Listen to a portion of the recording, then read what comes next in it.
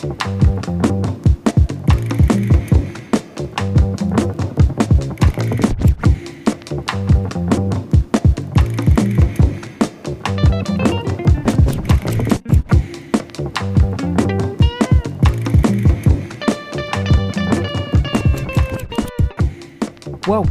This is the Effective Challenge Podcast, the place for thoughts, ideas and observations around how to improve performance and the results you're able to achieve.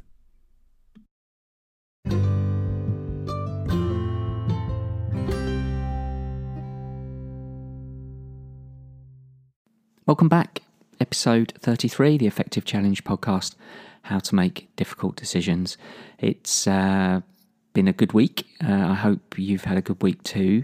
Thank you to everyone that dropped me a message about the last episode, and indeed the last couple of episodes, which is it's humbling to get those, and they really do make a difference. So thank you. Do keep them coming.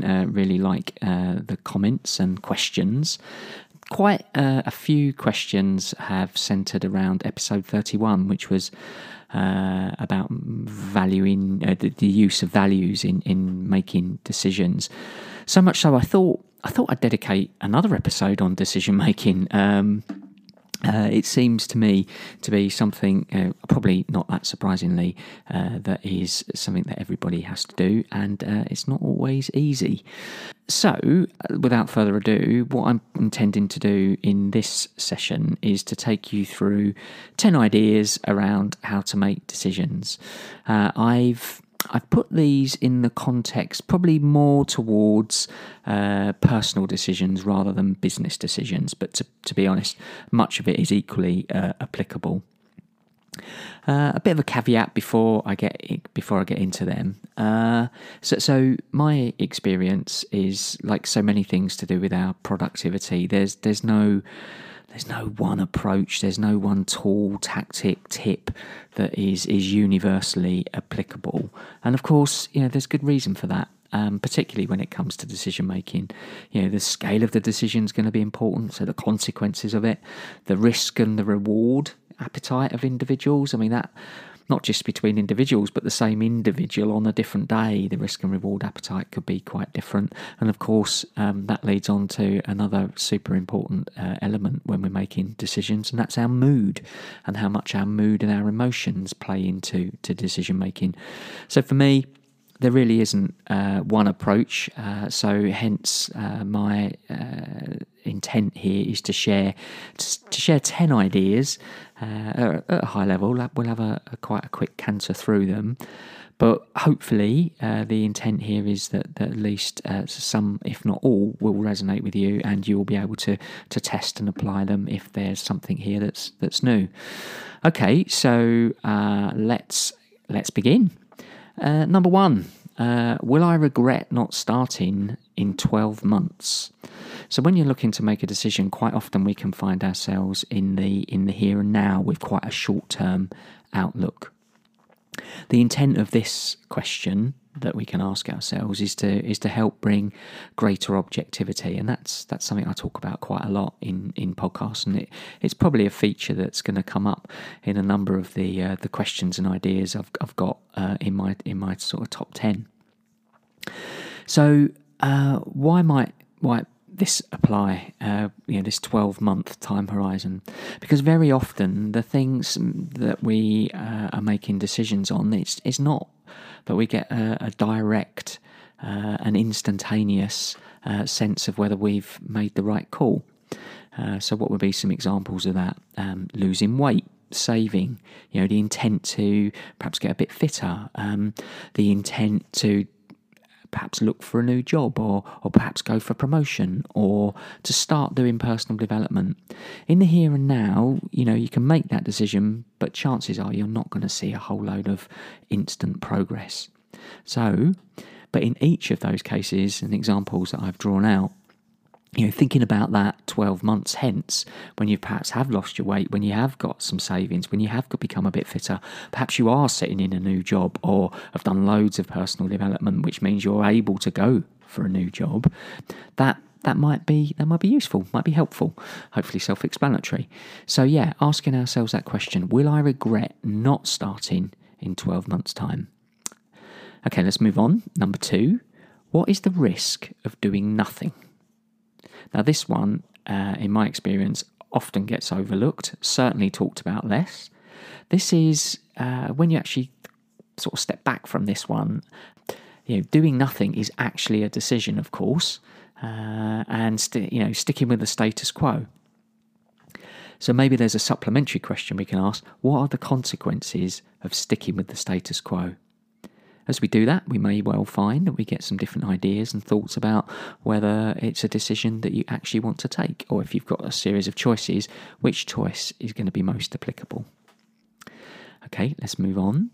Number 3, deathbed regrets. Oh, that sounds a bit negative for the Effective Challenge podcast.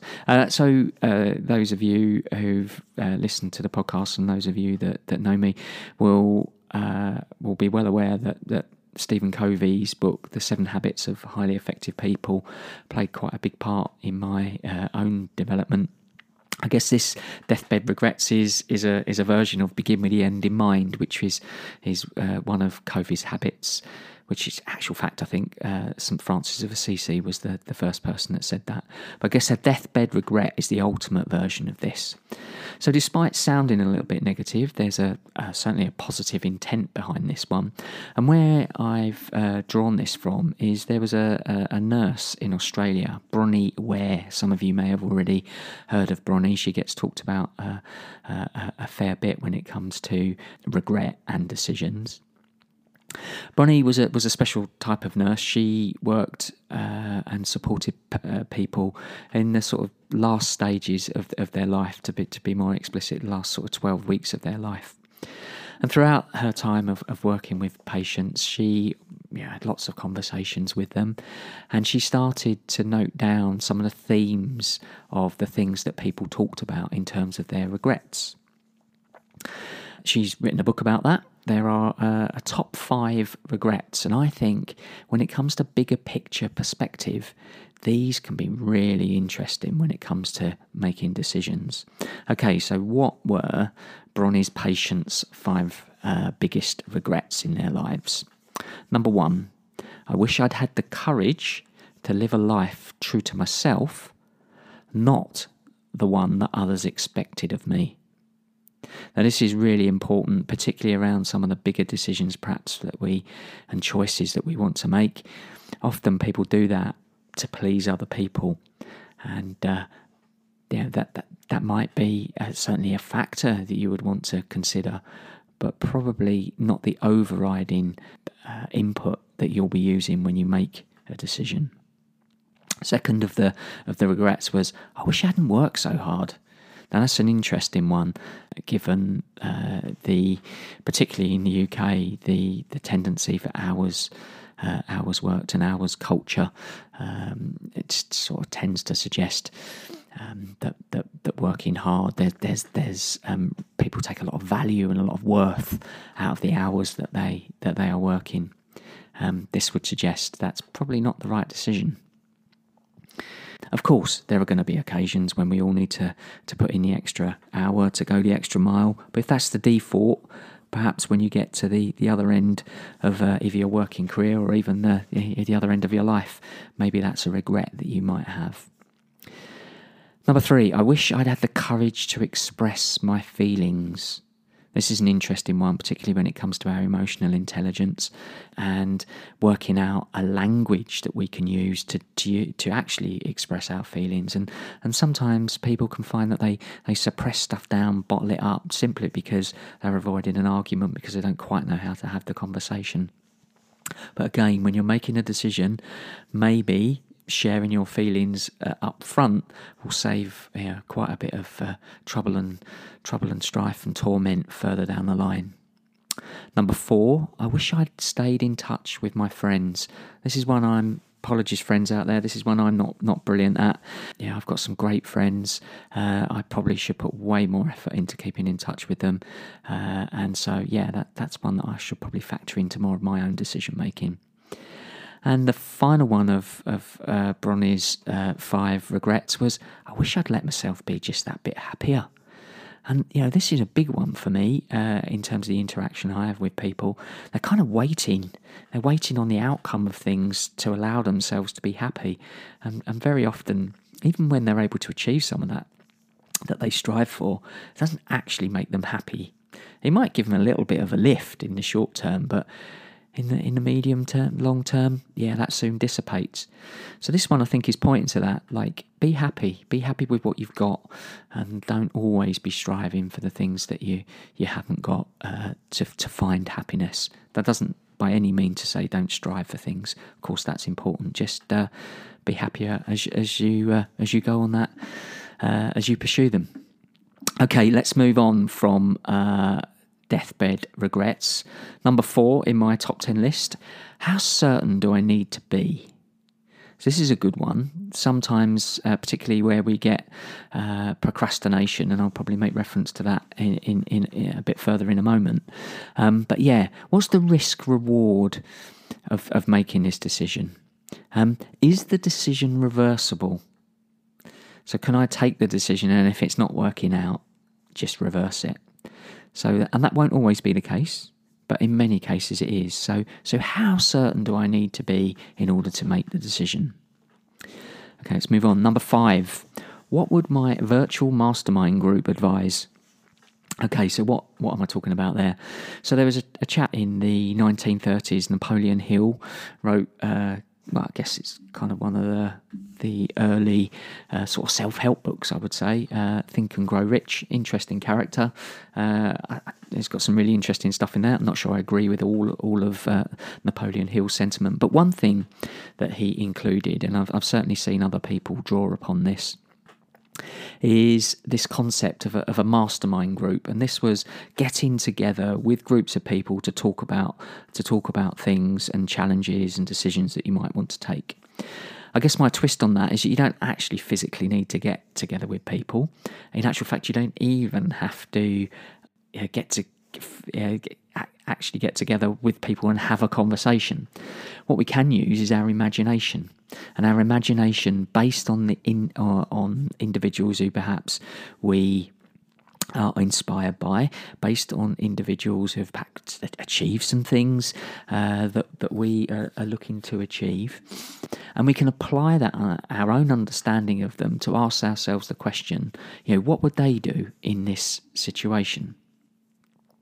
Now, the beauty of this is that you can create your own sort of hand-selected board of advisors. Sometimes you might want people with particular specialisations. Sometimes you might need some all-rounders, and that's the great bit. You really get to choose, and of course, like, you can let people go from your imaginary board and bring new members in, dependent on the circumstances that you face. But if you've got a decision, asking ourselves, what would your virtual mastermind group advise? Number 6, what if I viewed this as an experiment? So I guess there's a bit of a link to the, how certain do I need to be on this, with this approach. But this is kind of taking that a little bit further. So very often, when making a decision, we will hold back because we put an awful lot of pressure upon our shoulders for fear of making the wrong call. And there's some traits that can get associated with that. One of the ones that maybe some of you are already thinking is, people will procrastinate. They will put things off for fear of getting something wrong. Now, procrastination gets talked about a lot. For me, an element of procrastination and how procrastination can sometimes play out, is perfectionism. So if we put so much pressure on our shoulders that we can't get a wrong call, understandably, we aren't going to make a decision. And in doing that, we actually slow things up and, just don't get started. So with this one, what if I viewed it as an experiment? What would it take to actually get started? Could you break something down into a smaller component part? That easier first step. Don't worry about it being a great first step. Just start.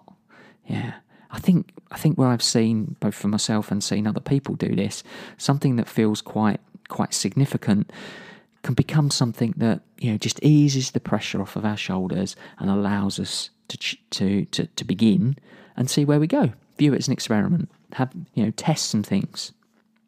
So that's number 6. Let's move on. Number 7. Does the choices that I've got energize me or drain me? Now, this is about our sort of energy. Does it attract or repel? And when you're making a decision, often I certainly do this myself. Often I will think, do I really fancy that? Not sure I do. Is there an alternative that gives me a bit more energy?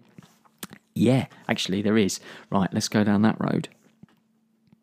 The tricky bit here, and this is something to be very mindful of, is that if something in the short term gives us an instant lift, gives us some instant gratification, that might energize us. However, in the medium to long term, that might cause us more problems. So the energize and or drain, attract or repel, put a time frame against it and then think again about what choice and decision you might make. I guess an example of this might be, eating a donut, instant gratification, versus, getting yourself out of bed in the morning to go for a gym session. Probably less appealing, but actually in the medium to long term, perhaps doing you some good. So that's number 7, energize or drain. Number 8, will this make me proud? Now, pride is an interesting one because that word doesn't resonate with everybody, and some people that makes them feel a bit uncomfortable. But if it does resonate with you, it can be a great question to ask when we're looking to make a decision. Very, very powerful. Number 9, is this the sort of person I want to be? So this is a relatively simple one. I guess it requires doing a little bit of upfront thinking and understanding actually who we would like to be. But once we've done that, we've got ourselves a reference point, and therefore, when we're needing to make a decision, we can offer up and then see if we're aligning to the sort of person we want to be. I guess this illustrate through an example. So if you've decided you want to be the sort of person that looks after their health, when it comes to, you've watched maybe a couple of episodes of your favourite programme, and I think most of the online services do this now, but certainly it started, I think, with Netflix, where the next episode begins and that kind of little bar moves across the screen, and within sort of 20, 30 seconds, the next episode's beginning. If we ask ourselves the question, do I want to watch another episode? I'll get myself off to bed.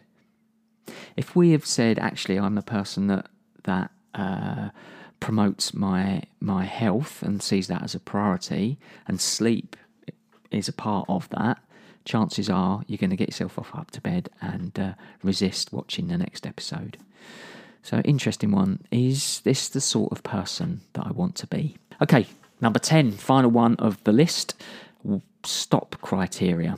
So setting up front some stop criteria. This is a little bit like the experiment one, which is saying, is it okay to stop? And of course it is. So with many of the decisions that we want to make. So setting ourselves and sticking to some stop criteria can be a real interesting way just to get ourselves started and moving on a particular decision. So examples of this would be, if you're a writer, I'll stop after the first 500 words, or I'll stop after I've been writing for 15 minutes. That's an example there. I would say, if you're going to do this, follow through, stop after the 500 words. If you don't and you keep going, this approach, this asking ourselves, what our stop criteria will be. If we don't stick with it, then there's a pretty good chance the next time you come to use it, your brain just won't believe you, and therefore it will lose its effectiveness. So there you go. There's 10 ideas to help, and questions that we can pose ourselves in which to make some decisions. Let's have a quick recap. Will I regret not starting in 12 months? Number 2, what is the risk of not doing something? Number 3, what might my deathbed regret be? Number 4, How certain do I need to be to make the decision?